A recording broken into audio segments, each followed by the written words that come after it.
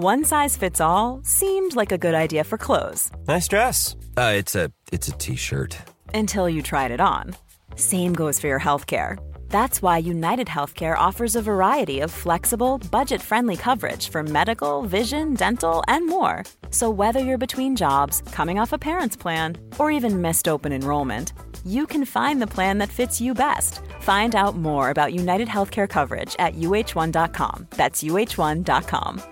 I'm Sandra, and I'm just the professional your small business was looking for. But you didn't hire me because you didn't use LinkedIn Jobs. LinkedIn has professionals you can't find anywhere else, including those who aren't actively looking for a new job, but might be open to the perfect role, like me. In a given month, over 70% of LinkedIn users don't visit other leading job sites. So if you're not looking on LinkedIn, you'll miss out on great candidates like Sandra. Start hiring professionals like a professional. Post your free job on linkedin.com/people today.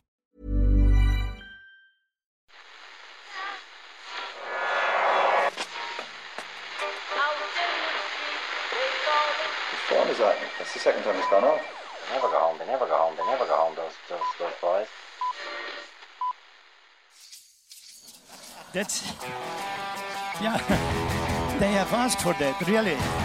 You can laugh. That was the World Cup. I'm a little bit of an idealist, but having said that, I want to be like me. Well, you don't know what you're talking about. What did you know? I managed to stay alive for 6 years. I'm going to need it there. I'd say it to your face, and I'll say it to you now. Come down Swansfield and we'll see them, won't we? What you doing down here, you shawny man?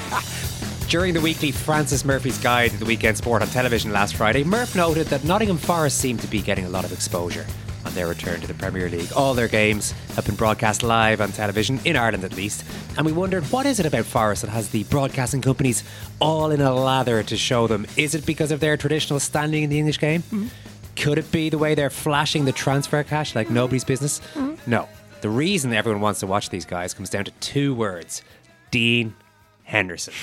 Welcome to the podcast. Hi Murph. Hi Ken. Hey, well, how's it going? How are you? 4 games into their return, they've still only won 1 game, but you wouldn't know it judging by their goalkeeper's reaction to saving a Harry Kane penalty at the weekend, as he took his cap off and doffed it to all 4 corners of the City ground like a cricketer saluting the crowd after hitting a century. Think Brian Lara clocking up nearly 400 runs against England in Antigua in 1994. Ian Botham against Australia 400 runs. Headingley. Yeah, 375. Yeah. That's something that actually happened. Bloody good batsman, Brian Lara.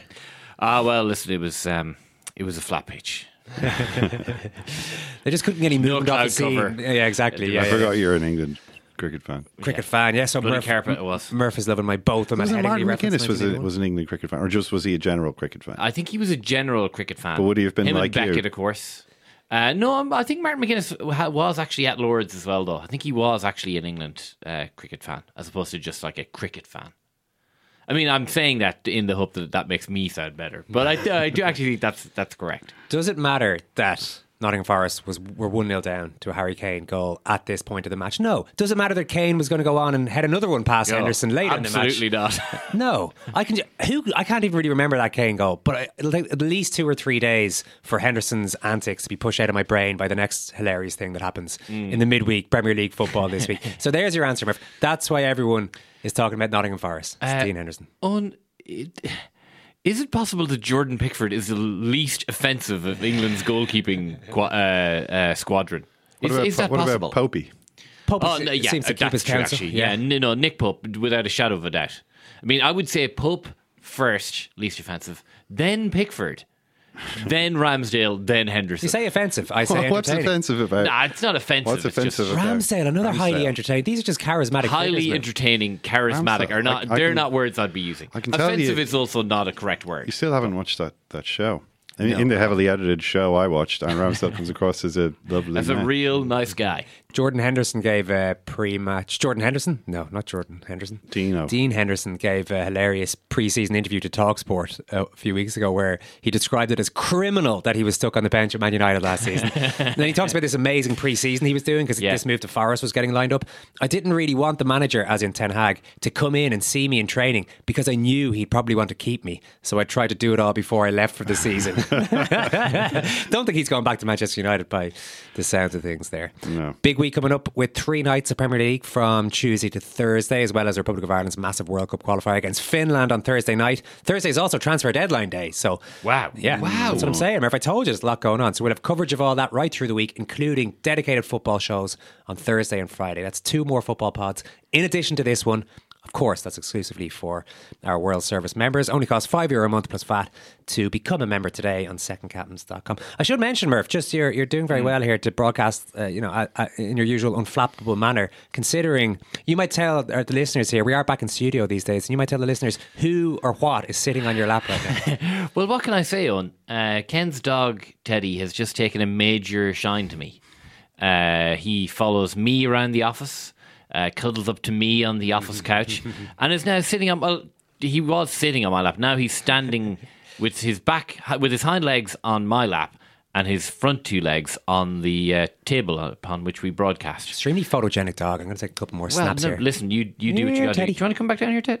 There we go. There we go. You say Ken's dog, more of an office dog now, Ken. You're happy to kind of share my the dog, love. really, in a lot of ways. Just as long as everybody watches the door. Yeah. Shouldn't be a problem. Lars Evertson and John Bruin coming up after your report on sport. I suppose we might as well start with that game. You were talking about the Hendo masterclass, unfortunately, in the losing cause. It was a good penalty save, to be fair.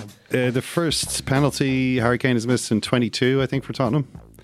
Although he did miss one in the Euros semi-final, if you remember, which he promptly scored the rebound against Kasper Schmeichel. But it was a great save. But Forest lost the match. Thanks to, although, and I think it was disappointing to lose just because of the fact that they were kind of in the game the whole way, and Tottenham didn't play well. And this has kind of been a theme of Tottenham. They played pretty well in Southampton. I mean, they racked up a few goals and beat them pretty easily in the opening match. But since then, it's been a bit, sort of a bit constipated. Okay. But, but at the end of the day, Owen, they're sitting pretty with 10 points from 12 matches. Phew, I thought you were going to go further with that constipated analogy, and I didn't want to know where it would end up. Harry Kane's still flowing freely. Everything in working order as far as Harry Kane's concerned. Well, they've just been straining a little bit to get things moving. And, but I think also when you look at you got to take different things into account. The fixtures they've had have not been easy. Away to Chelsea, where they obviously got the draw. Away to Forest, who've been a tough team to come up against. At home to Wolves, and Wolves are a difficult team to break down. And they managed to win that one too. Conte saying stuff like, look, we're improving in our resilience. We're learning how to suffer. They certainly are learning how to suffer. I mean, that's what he was teaching them to do all summer. If you're strong mentally, you can survive in this type of situation. And I thought it was interesting to see Tottenham a couple of times breaking with a line of 5 players streaking forward across the pitch. 5 of them kind of fanned out and just absolutely running as fast as they could to get forward. And this is obviously the move that they had been practicing all summer in those punishment sessions with Conte. It was amazing. They were just it wasn't just 1 or 2. It was like half the team would just burst forward at like 100-meter sprinters ready to try to score on the break. Yeah, it was interesting to watch that and think of Guardiola last week talking about how City were, in his opinion, attacking too quickly and needed to stitch together more passes and more possession in the final third, in order to sensibly attack and to not leave themselves open to the counter-attack. Whereas this is Tottenham, who aren't letting in as many goals as City at the moment, have completely the opposite approach when the chance comes with the ball. They just want to go straight for the goal. They do not want to waste any time. Conte afterwards seemed, he referred in the interview to a sporting war. And the interviewer was like, sporting war? I like that reference. And Conte was just like, yeah, it's always a war. He seemed surprised that the guy seemed surprised. He's like, what? But there was also this controversial incident with Richarlison, of course. Oh, yeah.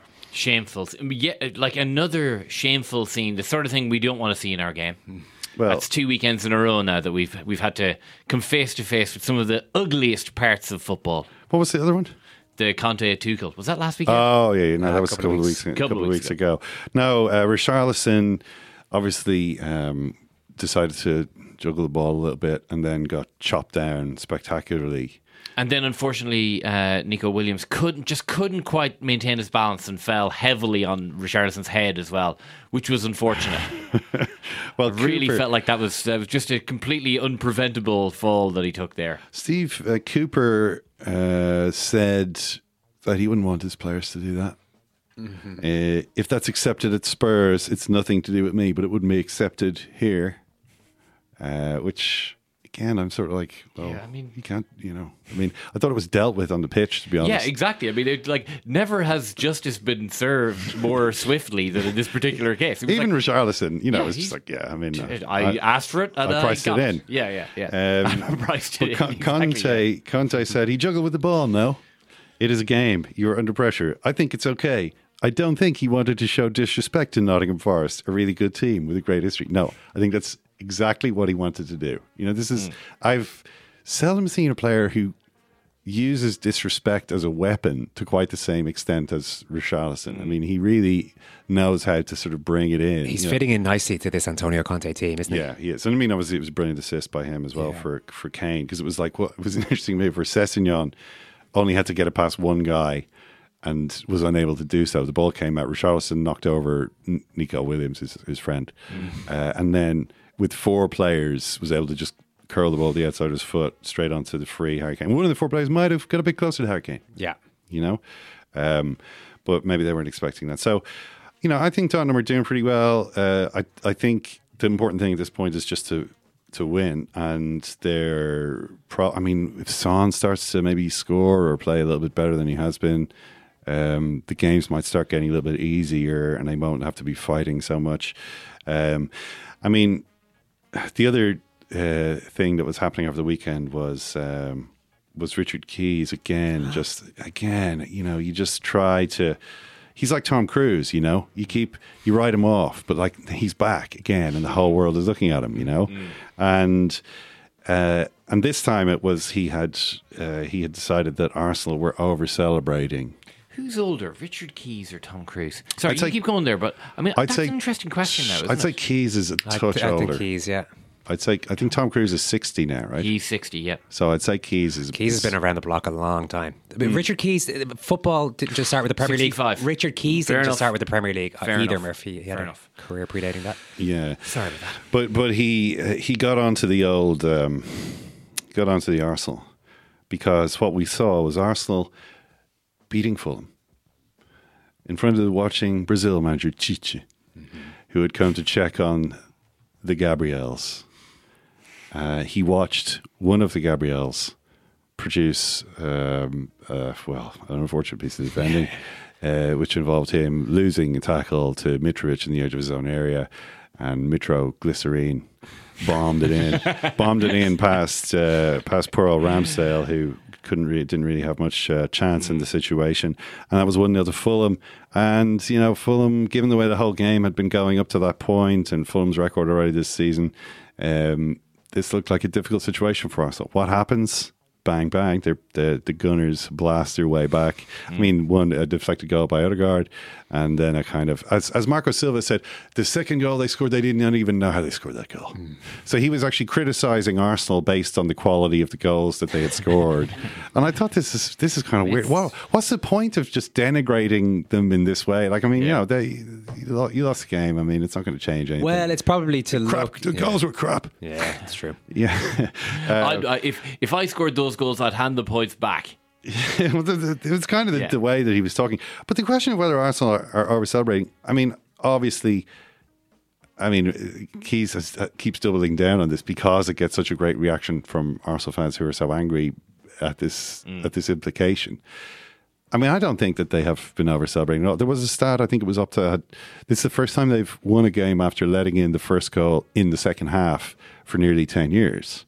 So usually when this happens, they don't win. So they turned it around, won the game, kept the winning record going. Now, if you look at what Arsenal, the games that they've won, you can say that the fixtures have been kind, in the sense that, if you want to get the new team, bring in Gabriel Jesus and Saliba and Zinchenko and these guys and get them gelled together and build some momentum, get a good position at the table. they couldn't necessarily have handpicked better fixtures in some ways. I mean, if they'd beaten Bournemouth, Palace, Leicester, and Fulham, I mean, I say couldn't have, maybe they wouldn't have had Palace in there. When you look at what they did last season, they got 1 point from Palace. They lost 3-0 away to Palace last season, and so that didn't happen. The other games in that series, they won last year as well. Yeah. So Leicester, they beat them twice. Fulham and Bournemouth are two of the promoted sides. The equivalent sides last season were Watford and Norwich. If you take the Brentford, like Forest came up through the playoffs, they lost to Brentford last season, but they beat Watford twice. They beat Norwich twice. So they got 9 points from these games last season that they've got 12 points from. So there is an improvement. Now the test is coming pretty shortly. Well, not that shortly, because they've got Villa at home on Wednesday night. Villa again is a good side to be playing. I mean, you saw the pictures of. I mean, I don't know if you watched Match of the Day too. Yeah, they didn't do Steven Gerrard too many favors with the picture they chose of him. Remind me. Well, it was. They're just sitting there, and what Gerrard shows on his face tension to a degree that I can't think too many others. Always did as a player. He always had the furrowed brow, very serious. Yeah, he's kind of like he's always sort of squinting a little, like kind of trying to see what's over there. Always sort of looks worried and tense. But now that he's a manager and also is a little bit older, he really there's a few more worry lines there anyway. Yeah, and you got this booing Villa crowd, and things just aren't working out for him. He's going on afterwards about that moment of quality. We needed that moment of quality. I mean, this is a guy who doesn't really know what needs to happen. In the sense that a moment of quality. What you're talking about is I need someone to do the kind of thing that I was associated with, the sort of thing that I kind of made my stock and trade. To just do something. I need Coutinho to be really good again very soon, or else I'm in a lot of bother. Thinks Steve. And this situation with Buendia and Coutinho start of the game didn't happen for him, so he puts on Buendia. We were throwing subs at it was a phrase that he used, and it is, you do kind of get that feeling of he's just sort of going, let's roll the dice and see what works here, which isn't really good. I saw his brain, Michael Beale, got a 3-2 win for QPR. I keep watching QPR's results to see how the brain is getting on, and things are going. Steven Gerrard has a brain of his own, Ken. I'm just using the phrases that I see in the popular media. Mm-hmm. So you can do better than the popular media, though, Ken. This is what was going on. So anyway, sorry, I was mentioning the Arsenal, the Villa's next. The Man United next Sunday is a really interesting fixture, given the way that things seem to be coming together at last for United, at least in terms of they've established a basic level of competence. The Southampton match, again, they had a fairly kind refereeing decision, I think, with the McTominay. I mean, it was a very difficult one to understand. I'm talking about Martinez in the first game of the season, where they didn't have a penalty given. I mean, there was I don't know if you saw any of the Wolves Newcastle match. Just the highlights. I don't know if they would have included. Well, no, of course they did include it because it was a decisive moment in the game. This was Wolves were winning. Neves scored a great goal from outside the box in the first half, and Newcastle didn't really seem to have much of an idea how to break them down. And Collins was again playing pretty well, I thought. Couple of slightly hairy moments. Nearly scored an own goal at one point, but didn't. Made an important. It was an important block rather than an own goal. Yes, exactly. The Sky commentators were very quick to pounce on this being nearly an own goal. They were actually a goal-saving interception. Clearance, so yeah. All right, lads. But then, so it looked like Wolves really had the measure of them, and then scored a goal on the counter-attack. But it was given as a foul because a little push in the back by Pedro Neto. So this just goes to show that the referees hate goals, because that push in the back, if it might result in a goal, they won't give it. The Martinez push against Brighton, well, we can't give a penalty for that. But if it leads to a goal, as it did in this Wolves counter-attack where Neto ended up crossing it to Jimenez, then they say, well, we can't give that. That's a foul. So it's just a kind of an example of how this... 0-0 is a perfect game. 0-0 is a goal with no mistakes. They hate goals, yeah, and they want to cancel them, and they'll interpret the rules either way, depending on whether it leads to a goal. will this lead to a goal? If yes, then give the push. No, then call of foul. You see what I mean? You see what I'm saying? Yeah.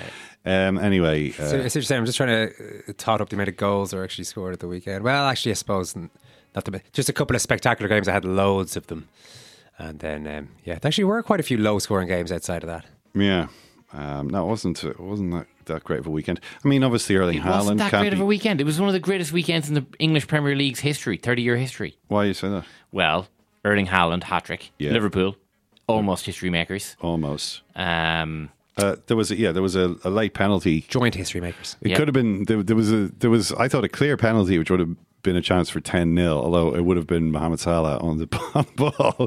So no guarantees there. It was amazing. This whole game is happening around him, and he's just not getting any. Nothing was made of literally the greatest miss in the history of the game. Well, he had a. I mean, it's unbelievable. All he has to do is like two one in the first half when it was if he dangles played his across. right foot out, there's literally no way the ball doesn't go into the net. He needed to go. He was going with the left foot. You know, he always likes to go with that left foot. You know, you would too if you were him.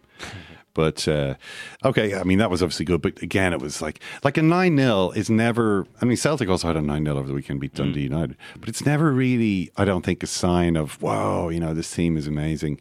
It's usually, it says more about the team that lets in 9 goals. It's a nice confidence restorer all the same, though, because there have been a lot of bad teams in the Premier League, but only 3 of them have lost 9-0. One of them being Southampton twice. Yeah. I mean, it's actually amazing. Ipswich and Bournemouth. Yeah, this current Southampton team have been involved in 2 of those ones there. It's a confidence restorer for the likes of Trent Alexander-Arnold, who bangs in the goal. I know that's not what he's being judged on, and everyone knows he can do that. He's got that in his locker. What people want to see is him maybe defending the back post a little bit better. That's fair enough. A little Firmino masterclass. It made Liverpool fans feel good for the first time this season. So there was that. I must say I was very glad in a lot of ways. Well, 10-0 would have been history, and I was working on it on TV, so it would have been actually good fun. But having Mark Travers on the end of that would not have been great. And he did finally pull out a save. Actually pulled out a few saves, which you'd want to do when you're having that many shots. But the one on Milner at the end was actually quite a good save. That would have been 10 and would have been, oh no. And Travers actually did very well on a couple of goals. I mean,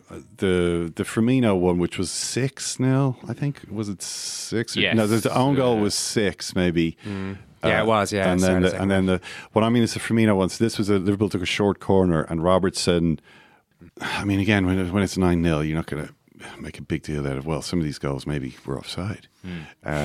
But Scott Parker would have really covered himself in glory with that, wasn't he? Well, the 6th and 7th goals were both offside. Well, I thought the 6th goal should have been offside because it's a cross. Diaz is the Liverpool player. He's offside, and the Bournemouth, I was going to say Crystal Palace, Bournemouth defender Mepham, who stretches to get the ball and he scores the own goal. He's only doing so because he's trying to stop it getting to the offside Diaz. So I kind of thought, did they not clarify that this was what they did? They issued a clarification whereby a player who's offside who receives the ball from an opponent who hasn't deliberately played the ball does not become onside because it come off the opponent, right? So you have to deliberately play the ball, by which I mean you definitely deliberately try to kick the ball as opposed to you deliberately pass it to your offside opponent. Yeah. You see what I mean? But I thought in a situation where a player is being forced to do that by an offside, by the presence of an opponent in an offside position, shouldn't be penalised for that. I remember we were looking at it, and the rules around that particular thing, when a player is or isn't active as an offside player, you know, whether or not they're interfering with opponents, there's so many little sub-criteria there. It's like, oh jeez, because I was like, I'll read out this rule for the benefit of our viewers. I'm like, I won't bore the arse off them with that when there's 9 goals gone in. But the gist of it was we couldn't find one that would definitively rule it out, even though I think Damien Delaney in particular felt, this probably should be offside, but can't fully nail it down in the rule book, so I suppose technically it should stand. Well, at the end of it, Diaz is clearly interfering with play in that he's dictating the action taken by the defender. Well, the defender is doing it to try to stop it getting to him because the defender can't necessarily know that he's offside, so he has to do something. But then he doesn't touch the ball, so maybe he doesn't technically interfere. So obviously that's what they decided. Yeah. And then the next one, Henderson was offside when Robertson played a shot. Or is it a shot? Is it a cross? I mean, knowing Robinson, he's probably a cross, but it's going in. So Henderson is offside when that ball comes in. I don't know if he was offside though. Was he not? No, that was the thing in the end, because we watched a few replays and there was no mention in the background of VAR checking or VAR even ruling him offside and checking it out. So it might have, in that case, it might have been as simple as he wasn't actually deemed to be offside. Well, in that case, I actually thought I thought maybe what they'd done as well. Travers has to do something about this ball anyway, because if he doesn't save it, it's going to go into the net. So he then saved it, and he then saved again from Firmino, and then Firmino's able. You're thinking, okay, at this point, help needs to arrive, right? You can't have like the guy making save after save, and then he did. Yeah, he could have palmed it out. It was one of those. He sort of palms it straight back to Firmino. But I understand the brain might be a bit. The reflexes are starting to be sorely tested when you're already 6-0 down by that stage. Yeah, thanks to a complete absence of any defending by any of your outfield players. It was it was tough. So that was once again, well done, Mark Travers, on saving that James Milner shot at the end. But Gavin Bazunu, obviously, he also made a great save. Was it Fernandes? I'm not sure which United player it was. There was so many involved in the moment when United had 3 shots in 1.5 seconds, all of which were blocked. He saved from Sancho. He saved from Sancho. Then there was a block. The 2 defenders Eric's. each got a block, and ultimately there was nothing he could do really about Bruno Fernandes' goal, which was just right in the corner. And then McTominay got handballed it twice, and they decided, we hate goals. We're not going to make it easy for anyone to score a goal here. So that was a win for obviously. They hate goals, but they just to be clear, the officials enjoyed goals in the Liverpool game, but didn't want to see goals in other games. It's an interesting theory. Well, they're not going to do anything to. It's kind of like inertia. It's like if there are goals in a game, then let the goals continue to flow. Let's not stop the momentum there. Except if there are very few goals, then let's try and maintain that. There is no momentum for goals, therefore we should maintain this low goal ratio at all costs. Well, that's what it worked out. There's 3 points for United. But, in many ways, the highlight of the weekend, Manchester United-wise, for me anyway, was Duncan Castles' article in the Sunday Times giving the lowdown on the Ronaldo situation. And honestly, this is one of the most astonishing articles I've read in a long time. Whoa. About football. So it's like inside the Cristiano Ronaldo situation of Man United by journalist Duncan Castles, who's obviously very well sourced within the kind of say Mendes, Gestafuch ecosystem. He starts off, going back to last summer. Ronaldo was about to go to Man City. That Ronaldo instead moved from Juventus to Man United. Came down to relationships, history, emotion, and promises. Sir Alex Ferguson, his father in sport, understood the danger of allying Ronaldo's ability, leadership, and laser-focused professionalism to City's financially doped footballing machine, and got on the phone. If you're coming back to Manchester, you have to come back to Old Trafford was the message. Patrice Evra, Rio Ferdinand, Gary Neville, and other teammates from the United side that once held English, European, and world titles together joined the press gang. So the point is, they were all active in bringing him back. They made promises. We remember it well. Promises were made. Were promises kept? We read on. Final week of the transfer window, August 2022. That's this month. Yes.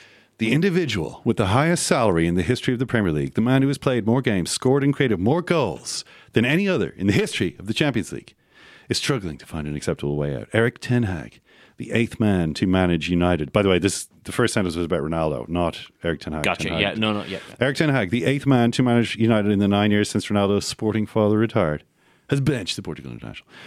That Ronaldo's United dreams has come to this says far more about the American-owned club's state of dysfunction than it does about the forward. He spelled this out to United's decision-makers months ago. How many months? 2 months? 4 months? 6? How many months? We're not told. So Ronaldo is, he looks around sadly at what United have become, right? It's a pig of a club now, right? He left and it was an absolute Rolls Royce and it's turned into an old pig. And he says, Ronaldo ruefully contrasted the club captains he'd inherited across his storied career. Roy Keane on first arriving in England, Sergio Ramos at Real Madrid, Giorgio Chiellini at Juventus, then Harry Maguire.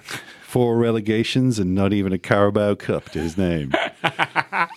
At 37 years of age, with perhaps 4 seasons of elite-level football left in his incredibly conditioned body, Wow. Now, did you see the United Southampton game? I did. He came on in the game. He did. And there was a bit of an injury scare. He was knocked down. He kind of had a bit of a knee issue. Yep. But then he ran. There was a moment when he ran through. Did you see that? Yeah. Please describe. To anyone who didn't see it, please describe. Was it Walker Peters? I'm not sure which defender. I'm not sure. So the ball was played down the right channel of United's attack. It was just a straight one-on-one with the goalkeeper. All Ronaldo had to do was advance the ball and himself up the pitch 20 yards and then rifle a shot into the top corner, as he has done more often than any player in the history of the game of association football. Mm-hmm. However, he may well have been able to do that part. The manoeuvring himself by running in the 20 yards to get into a position to be able to do that was unfortunately a bridge too far. It looked like he was running in treacle, and he was duly caught by Southampton defender, I believe, Kyle Walker. So there were two defenders, really, Murph. Kyle Walker Peters and Father Time. Father Time cleared extremely effectively. He booted it into row Z. It looked like I had built a life-size Cristiano Ronaldo model, and a robot. And you were it was running through and goal. Yeah. It's like this. It's just not really. Anyway, 4 seasons, perhaps 4 seasons left in his incredibly conditioned body. Ronaldo could not afford to be saddled with a football club incoherently attempting to reboot its reboot. To be saddled with a football club. That is, to play for Man United on what has already been established is the highest salary in the history of the league. He didn't want to suffer a season in Europa League football, yada, yada, yada. Blah, blah, blah. Pissed off at all this. A number of senior figures were enlisted to convince this is back in July, to give Ten Hag's new, inverted commas, United a chance. Ferguson among them. Ferguson was rolled out to beg Ronaldo to come on, give us a chance, please, Chris. Ronaldo hadn't shifted an inch. The club he'd returned to the previous summer had sold a story of winning the Premier League title. Promises made. Winning the Premier League title together, and him choosing United over City would make the difference to a squad on the verge of glory. Ronaldo had fulfilled his side of the bargain, scoring 18 Premier League goals, 13 more than any United teammate, and saving them in multiple Champions League group games. United hadn't held up their end. To add insult to the injury of suffering the worst league finish of his career, the club also expected him to accept a 25% pay cut written into his contract for a season without Champions League football. Oh, unbelievable. It wasn't his fault United hadn't qualified. Reasoned Ronaldo. Why should he be penalised? It's amazing. I would have thought that, yeah. Why should the highest paid player in the history of the league be expected to accept any responsibility for failing to achieve team objectives in the team that he was part of, just because it's in his contract? Ronaldo is understood to have been unimpressed with Ten Hag's attempt to shift responsibilities to the players and their physical output in London. This is after they lost to Brentford. The Dutchman, who'd never resorted to such antediluvian disciplinary measures, this is the punishment run, 13.8 kilometres. Had never resorted to this in Ajax. Made it known he was now open to selling Ronaldo.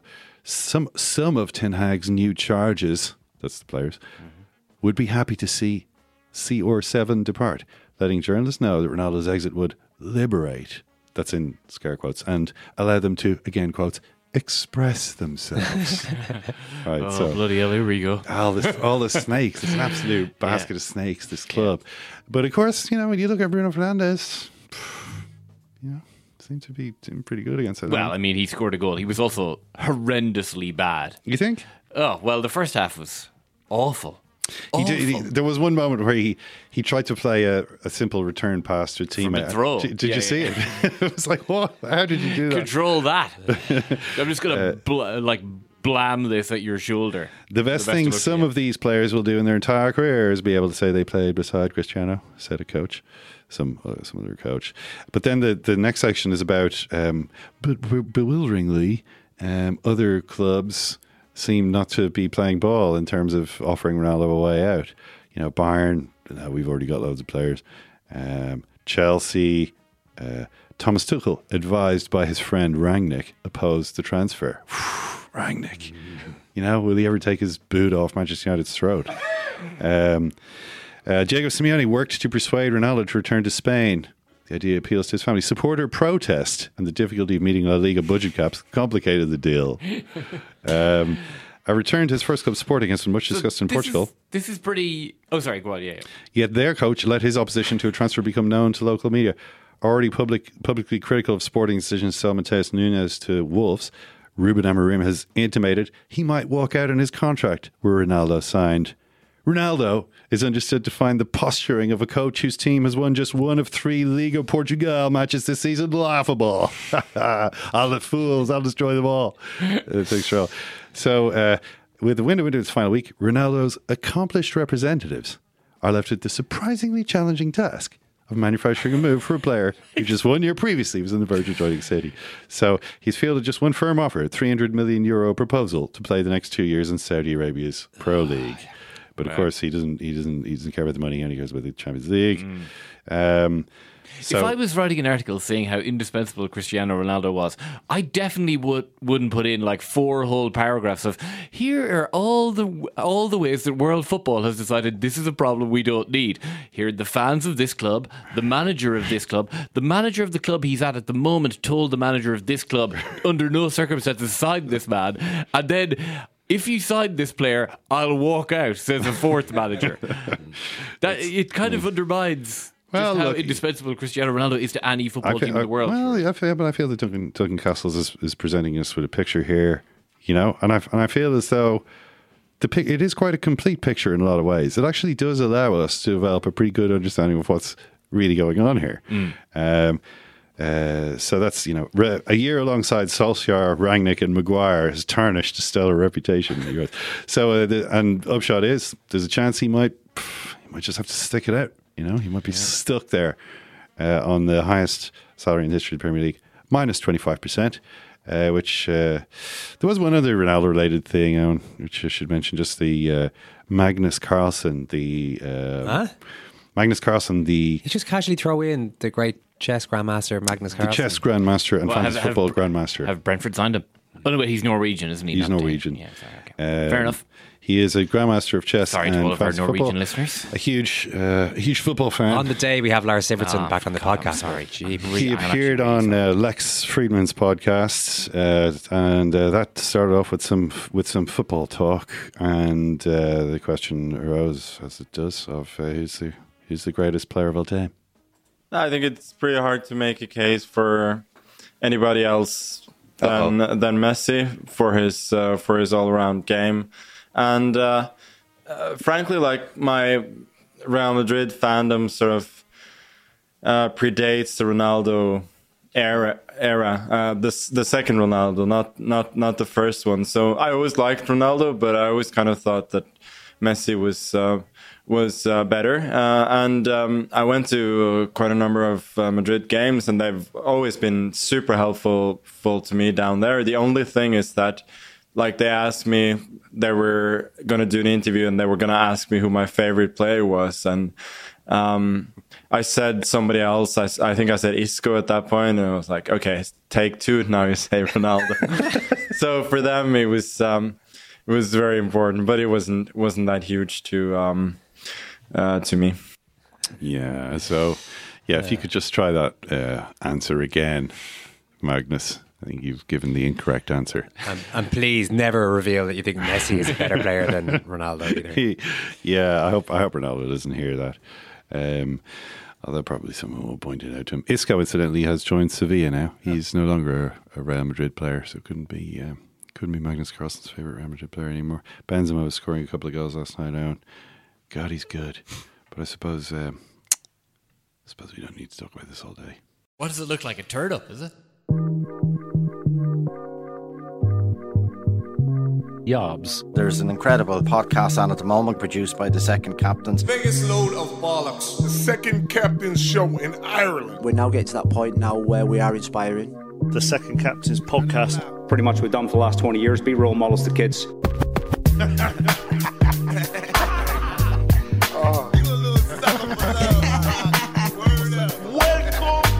Hey Pat, do you want to split?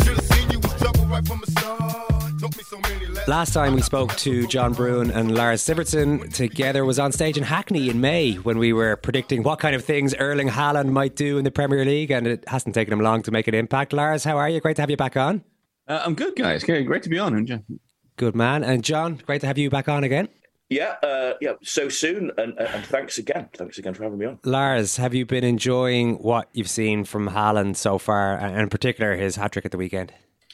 Well, I am concerned really about the quality of the Premier League and how competitive this division really is. I mean, Erling Haaland averaged 0.92 goals per game in the Bundesliga for Dortmund, and so far in England he's averaging 1.5 goals per game. So it clearly doesn't say anything good about the standard of football in this country, and maybe in the future, when Barcelona have sold off more of their family silver to buy some Premier League players, they need to apply some kind of tax, I think. Some kind the of Premier League tax. It's just too easy to. Now, of course, it's been enjoyable, and what I'm enjoying is that we're kind of seeing already that I think there is a sort of slight friction between what Guardiola wants his team to do and what Erling Haaland ideally wants his team to do. But so far, he's scoring so many goals that it doesn't really matter. Like the outcome seems to be goals either way. Well, go on then about the friction, because obviously this is something that we were talking about even back in May. And the friction is our only hope, Lars. Yeah. But there didn't seem to be much friction when Pep Guardiola was greeting the departing Haaland and hugging him to within an inch of his life. It seemed like he was very happy with whatever Haaland's doing for his team. Yeah, and goals kind of is the antidote to everything in football. When you win, everyone's happy and everything goes well. And I think Haaland's probably always going to score goals. Whatever kind of team you put him in, he's going to score goals for you. But I think it's also pretty clear that there are moments when he wants to get the ball forwards quickly so he can run in behind. And, after last week, after they drew against Newcastle, Guardiola was talking about how they were being a little bit too direct, and like maybe if Mahrez was there, they would spend more time and play a couple of extra passes and spend more time in the opposition's box, which of course isn't at all what Erling Haaland wants. He wants to play it into Erling, the sooner the better. So all this is kind of going on, and it's giving, of course, fodder for the chattering classes such as myself to discuss. But the reality of Erling Haaland is also that he just presents opponents with just an impossible dilemma tactically, really, because typically, if you have a big, strong striker who's good at getting out the end of things, you might want to push up your defense a little bit and try to keep him away from goal. Whereas if you have a really fast guy who's great at going in behind, you might want to drop off and not give him space. But if you have a guy who's amazing, like world class at both of those things, it's really difficult to know what exactly you're meant to do. If you give him any kind of space to run into, he'll destroy you. Whereas if you drop off and let him sort of lurk in the box and let the opponent put crosses in, he's going to score from those as well. So it's hard to know what exactly you do to combat this man. You have to strangle the supply line somehow. But if it's Kevin De Bruyne and Bernardo Silva providing the supply lines, then it's not an easy thing to do. Yeah. What do you think, John? Do you pick up on this friction that I'm so keen to explore? More, as opposed to the headline facts of 6 goals in 4 games and just a kind of an unstoppable weapon for this already better than everybody else Man City team. I think the thing is with Pep Guardiola. His standards are so high that perhaps there's always that suspicion that certain players that you think, or the layman might think, are the most incendiary talents, he doesn't think are good enough. Now, obviously, if you're talking Manchester City, you compare Pep's treatment of Sergio Aguero. Now, beyond your Alan Shearer, there probably wasn't a better Premier League striker than Sergio Aguero, a pure striker. Yet Pep wasn't that happy with him. So the suspicion might be that eventually Pep, because he does this, becomes bored of having this war machine up front that scores all these goals and decides that he wants to do something different. But so far, I was just looking back at the quotes that Pep, spoke to the reporters afterwards, and he was rhapsodising about Erling Haaland. Now, at times with Pep, you slightly doubt the sincerity of what he says, because everybody is so nice and so good. But I do think he's sincere at the moment, and why wouldn't he be? There would be the suggestion that Manchester City have not played fantastically this season, and yet look really rather good, look really rather unstoppable, and if you are to use social media as a gauge, the panic from other fans of other clubs about Manchester City, particularly Liverpool, after a weekend in which their team won 9-0, suggests that Haaland is doing the job for City and Guardiola. Yeah, he's been sensational so far. How do you mean panic? Just it's like, well, I mean, what chance has anyone got? I mean, they're already completely dominating, and now they've got a guy who's scoring a goal in a half a game, and he can score from every situation, and even when they go 2 goals down, they still win. The one aspect of their performances recently, really, is that thing of going 2 goals down. You know, I mean, it happened at Newcastle, it happened again. They didn't lose either game. They won the most recent game, but that is hinting at a little bit of. I mean, Guardiola referred to a loss of control. I mean, is this like the heady days of summer, but winter is coming, and it's not always, you're not always going to come from 2 goals down? Yeah, I think so, and that's often a sign of big/great teams maybe coming apart at the seams a little bit. I mean, if we come apart at the seams, it can be repaired, of course. I'm reminded of let's think of some early season Manchester United performances where, say, Alex Ferguson has bought it's Van Nistelrooy and Varane. That was one season, wasn't it? That'd be back in 2000.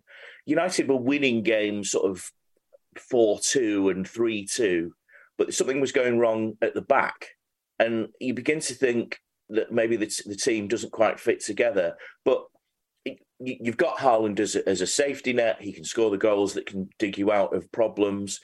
But actually, think about Manchester City's ultimate goal, as it is every season, and we say this every year, is to win the Champions League. Going 2 goals down in the Champions League is not going to get you very far, is it? Or not get you as far as you want to be. So, unless you're Real Madrid. Well, yeah, or Real Madrid or Barcelona against PSG. I mean, it has been done, but you can't rely on such comebacks. And you suggest that Pep Guardiola, despite the gushing praise for Haaland, is perhaps not as happy as those grins and shy glances at the camera would suggest at the moment. Do you think Larsy's happy to play second fiddle? I think, again, as long as they're winning, but as long as they're winning, as long as Haaland is averaging more than a goal a game and they're winning, and it's fine. But you do wonder, when things go wrong, it must be very tempting for him. Like, can I just put on a false 9? Like, get another sort of midfielder. You can't take him off when things are going wrong, though. No, this is the other thing. When things are going wrong, he's the player everybody in the stadium is turning to bail us out. We're projecting massively here. Like, we're applying our own theories, and we don't actually know what's going on inside these guys' heads. Let's just be very clear on that. But I'm fully convinced that, like, when City are behind and they don't have as much control as they usually do, because they don't have the extra sort of kind of midfielder on as a striker, and the build-up isn't working quite the way it usually does, and you have the sort of giant Norseman up front who's just hanging around and not really touching the ball that often. Like, Guardiola must be like, God, my kingdom for a false 9 here. But then you have this unbelievable goal machine who, if you get the ball to him, he will score for you. So it is a very different thing for Guardiola. And I mean, World Service listeners and people who went to Hackney will remember that I went a bit heavy on the metaphors there, so I want to be a bit careful. But with Guardiola, he does seem like one of those sort of Michelin star modern chefs who wants to like break everything down to a molecular level and create reconstructed food dishes, and everything is emulsion somehow, and it's all weird. Whereas Erling Haaland is just a perfect hamburger or a pizza or something. There's nothing complicated about it. It just really works, and everyone likes it. And I'm still not fully convinced that's something that Guardiola, in his heart of hearts, really wants his team to be about. No, we're here for the metaphors, Lars. But you mentioned the word control a couple of times there. Haaland didn't seem to have too much control of his foot as it careered into the head of an opponent yesterday. Was he lucky to avoid a red card, even allowing for the fact that he was challenging for the ball? Well, I looked at that, and it's one of those funny ones where there are two principles, I think. One, that a refereeing acquaintance of me keeps telling me that you are responsible for where your limbs end up on the pitch, and so your intention and all that isn't very important. But the other thing is there are certain actions that I think a footballer must be expected to be allowed to do, and he raised his foot a bit and tried to control the ball. Now, because he's so tall, once he raises his foot, it immediately kind of can get into the vicinity of an opposing player's head, which can be bad. So I did think that was a strange situation. I did consult a former UEFA and FIFA referee who said that for him it was more a yellow than a red. The fact that that Anderson, who was Crystal Palace defender, was kind of stooping down a little bit, and there wasn't a lot of like excessive force or anything like that involved. It was more reckless by him to have his foot in that position, and that a yellow card would have been the right decision. But it was strange that it was given as nothing. I did think that was slightly odd. Okay, John, I know that you were at Villa Park yesterday for what's widely being hailed as the worst match of the season so far. Expected goals of less than one. Less than one was the stat with the two teams combined. But it was nonetheless a very interesting match, just in terms of the situation that the two clubs are in. I saw Declan Rice wearing a baseball cap backwards in his pre-match interview, looking pretty cool, saying that this was the day to turn up. This was the moment to show what West Ham are all about. They did so. They won the game 1-0. And Steven Gerrard's team, John, was booed off. And I wanted to ask, what do you think the Villa fans are so unhappy about? I mean, aside from everybody can see the awful results, which include losing to Bournemouth, which seems almost unbelievable in hindsight, but they did manage to beat Everton, but otherwise it's been terrible for Villa. What are they so pissed off about so early in the season? Yeah, well, on my way back from Birmingham, where Her Majesty's Transport links rather let me down. This is what everyone always says. Apparently it's collapsing. The train to Birmingham New Street was cancelled, and I had to get a bus. I got chatting to a Villa fan whose name was, and it was written on the back of a shirt, was Lincoln Jill, who'd been watching Villa for, I think, nearly 50 years. And she just said we got talking, and she asked what I was there for, and I told her I was a reporter for The Guardian. And she told me to, don't spare him, go hard on him, won't you? And this, of course, is Steven Gerrard, who, from that small sample of die-hard Aston Villa fans, appears not to have convinced anybody, really. Sometimes you're at a game, and after about 10 minutes, you think, yeah, this is a 0-0, isn't it? And, you have to prepare to fill your word count, and you have to think about how you're going to cast this game. And, it wasn't too difficult in its two struggling teams early on in the season. And yet, West Ham won the game. And West Ham won the game via a couple of small details. Obviously, the goal was deflected, Pablo Fornals, I think, off Ezri Konza and beyond the goalkeeper, Emi Martinez, who didn't have a fault. But one of the things was that the aforementioned Declan Rice, he didn't have a cap on at this point, was able to stride forward and play the ball through. Now, previously to that, Steven Gerrard had detailed Philippe Coutinho and told him to follow Declan Rice wherever he went. And until Coutinho left the field, Declan Rice had a pretty difficult afternoon. And then Coutinho went off. Buendia, who Stephen refuses to play at the same time as Coutinho, came on, didn't mark Declan Rice. The ball's played through. West Ham score. Boos ensue. And as Lincoln Jill puts it, the fans are saying he's got no idea. This is a disgrace. And then, we go to the press conference afterwards, and you listen to Steven Gerrard deliver a rather empty set of platitudes about, we know that we have to work on this. And he used the dread business, the bullshit bingo phrase in terms of moving forward. One of those. And I just thought, this is unconvincing. Steven Gerrard was a brilliant footballer. Of that, there is no doubt, but there is a distinct charisma gap. And when you compare it to David Moyes, a manager who, one of the things a lot of people have criticised David Moyes for is that lack of charisma. It just isn't there. David Moyes is a football man through and through, a football manager through and through. And I'm not convinced Steven Gerrard is anything like that. And so Moyes was more impressive to you than Gerrard. Why was that? I think David Moyes, listen, he's a much more, just in that small realm of the of the press conference, David Moyes is a much more impressive character. As Owen knows, he's also a fairly decent media performer. Well, yes, of course. And the other thing is that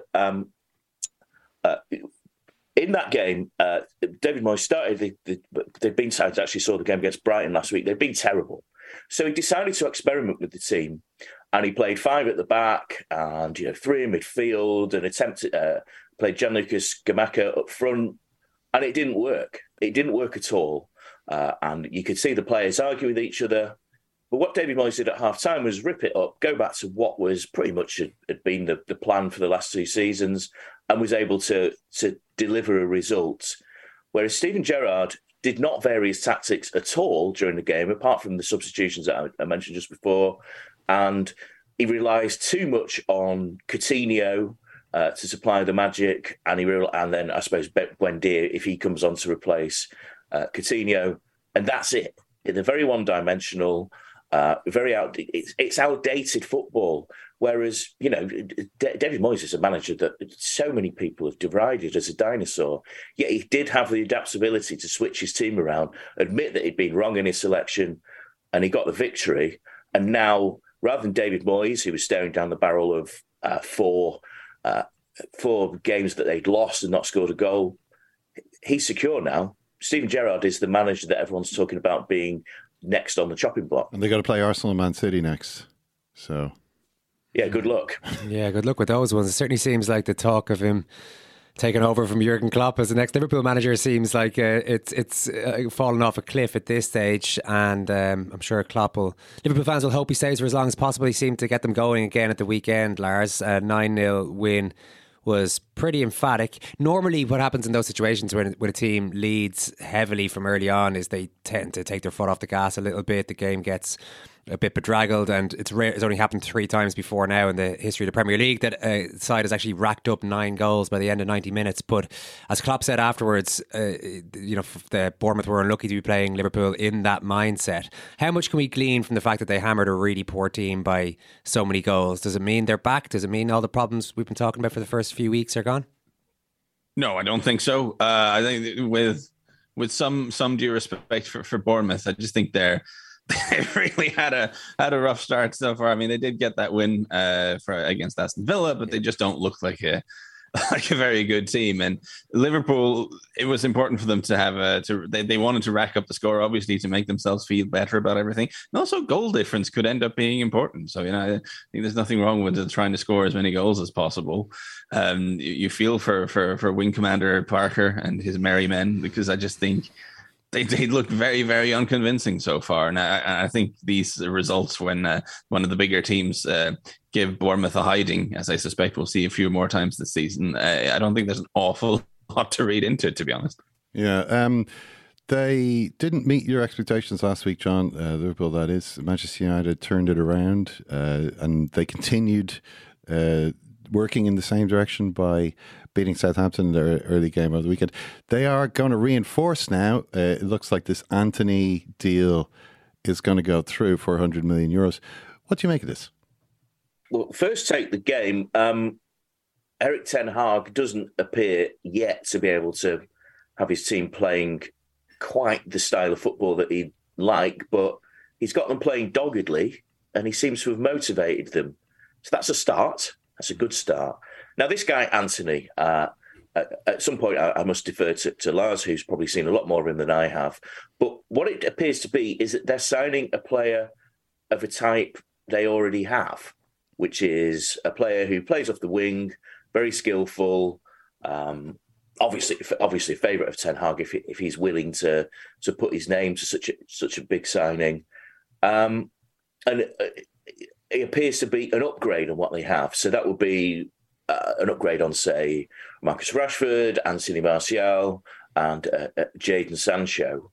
So the hope is that he's a very exciting talent. I still think that Manchester United's transfer business is a little bit awry. Despite the fact they signed Casemiro, I still would say they need another midfielder. Is he really going to play the season with Diogo Dalot at right back as well, I think, as he's actually played the last couple of games? But but there are signs of revival. And maybe Anthony's the type of player that can make that revival look even sweeter and showing off a few skills. But it looks like a hell of a risky signing. But those are the premiums that clubs have to pay these days. Yeah, I mean, it seems, I guess, that they're essentially replacing Mason Greenwood in the squad. You know, I mean, he had been obviously an important player for them before what happened. Do you have any further take on Anthony Lars? I mean, have you, as John speculates, seen a lot more of him than John? Do you think he's 100 million euros is a lot of money? Being someone whose work-life balance is a disgrace, I watch probably more football than any human being should. I've seen him a bit. So you're right. He is one of these wide players who likes to come inside and then either try to put it in the far corner or look for a through ball or a cross. You know, coming in from the right using his left foot. He is very talented in the sense that he's clearly technically gifted. I'm slightly baffled by the price tag United are willing to pay because you're looking at a player who's like his numbers in the Eredivisie aren't better than like Hakim Ziyech's were, for instance. Well, 31 goals in 134 games. Isn't certainly. Yeah. It means he's not a particularly prolific goal scorer. The point about it is, I guess he's 22, so he's a guy who's still improving, and there could be a huge upside there. And it's entirely possible that he does incredibly well for United, and we all look foolish. But I think spending that amount of money, if you compare to other players over the years, even allowing for some inflation, you're typically signing like one of the players who've proven they're among the top in Europe in their position, or Joao Felix. Sorry, or you could be signing Joao Felix.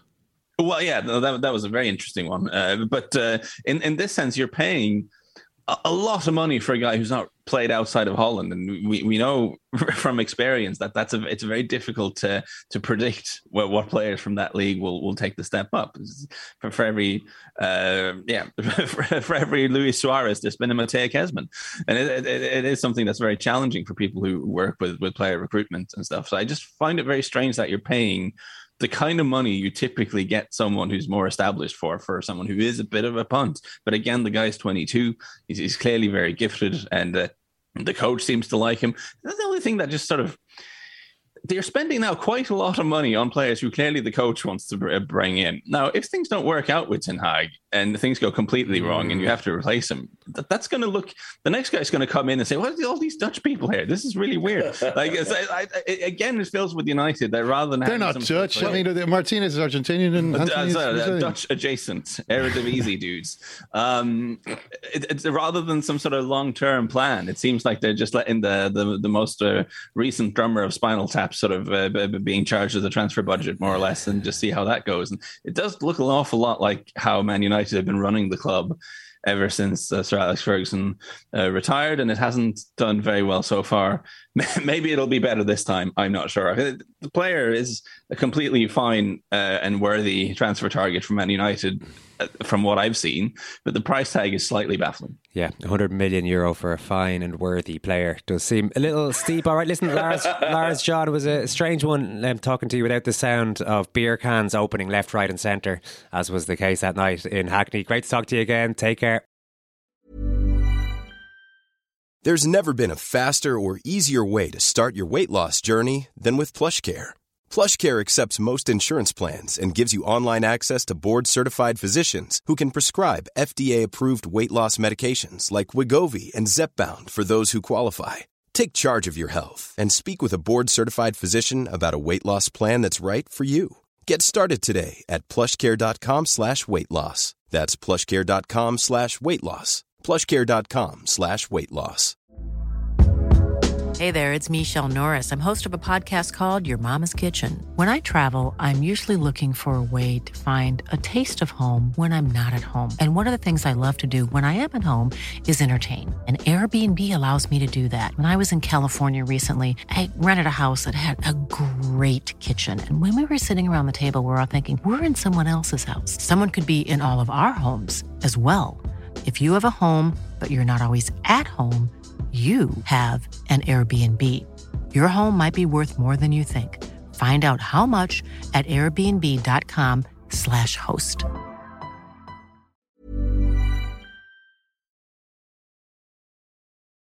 It's still in your hands, isn't it? If you win all your games, you are the champions. It's as simple as that. Of course it's still in our hands, despite what the bookies think. I mean, they're looking at the running. I've just said to the lads, the next 6 days are vital for us. I mean, we play QPR on Saturday. That'll be a tough game because they're battling for the very survival in this league. And then we go to Blackburn. So in the next 6 days, if we win those 3, you wouldn't be able to get a bet on us to win the league. So it's there for us to see. We can see the winning post. It's just whether we can, the jockey can get us over the line.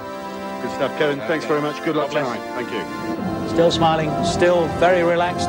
If he's not, certainly looks it. Kevin Keegan.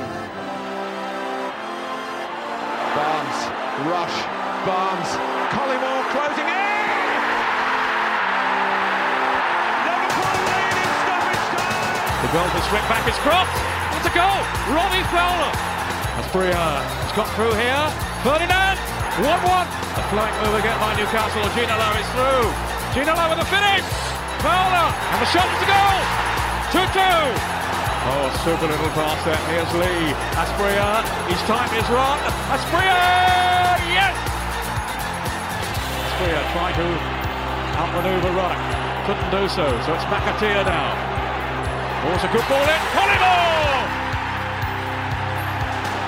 Scales again. For John Barnes. Now Ian Rush. Barnes again. Rush! Just wouldn't sit up for him. But here was Collymore! Liverpool have won it! An amazing finish! And Keegan just cannot take it in. Barnes, Andy hanging on for man of the match. Barnes, Rush, Barnes. Still John Barnes, Collymore closing in! Liverpool lead in stoppage time! Kevin Keegan hangs his head, he's devastated. No Monday Night Football tonight in the Premier League, but there is Tuesday, Wednesday and Thursday night football. What's our standouts here? I guess Leeds, Everton on Tuesday, Liverpool, Newcastle Wednesday, and then there's just one game on Thursday, Leicester, Man United. Wow. Which match are you looking forward to there, Ken, and all that? Man City, Nottingham Forest, I apologise. Fulham, Brighton for me. It's got to be City Forest for you, surely. You're again on television, of course. Is it? Yeah. All live on BT Sport. Oh yeah. Every they're showing all the games live. Shown live on BT Sport, of course. I think. I mean, the Liverpool and Newcastle game is obviously very interesting. Just in terms of whether Liverpool can keep it going, or whether Newcastle can. Newcastle obviously drew at Wolves, having played so well against City, and it obviously suited them better to play City rather than Wolves, just because City leave space and Wolves don't, and Liverpool leave space. So you think that would, although they had 4-3, Ken? Is that what you're saying? Are you saying, can we expect a 4-3? Bruno Guimaraes missed the game, and I don't know if he's going to be fit for this one. And also, Saint-Maximin was kind of feeling his hamstring at the end of the game. Not a player they want to lose. Although Alexander Isak should be available for Newcastle, so it'll be interesting to see how he gets going in Anfield. Obviously, the Arsenal Villa game, which we mentioned, is big. West Ham Tottenham is always an interesting game. Yeah, so I can't wait. I wish it was already Tuesday night. If you're a World Service member, we'll see you during the week for loads more football coverage. If not, then you're going to have to wait until next Monday, I'm afraid. It seems like an awful long time to wait for another football podcast. Why not think about signing up? Come on secondcaptains.com. Second Captains you can't resist us. Is part of the Acast Creator Network. If you sign up, you will hear all our podcasts ad-free. Thanks, Ken. Thanks, Murph. Thanks, Teddy. Thanks, Owen. Thank you, Kieran. Thank you, Owen. Thank you, Ken. And thank you, Teddy, for all the cuddles. Really delightful. Thanks for listening. Chat soon.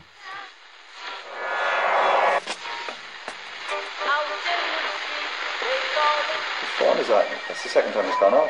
They never go home, those boys. It is not war and death and famine. It's not that at all. It's the opposite of that. It's to persuade us of the world outside of that. That's why sport's important.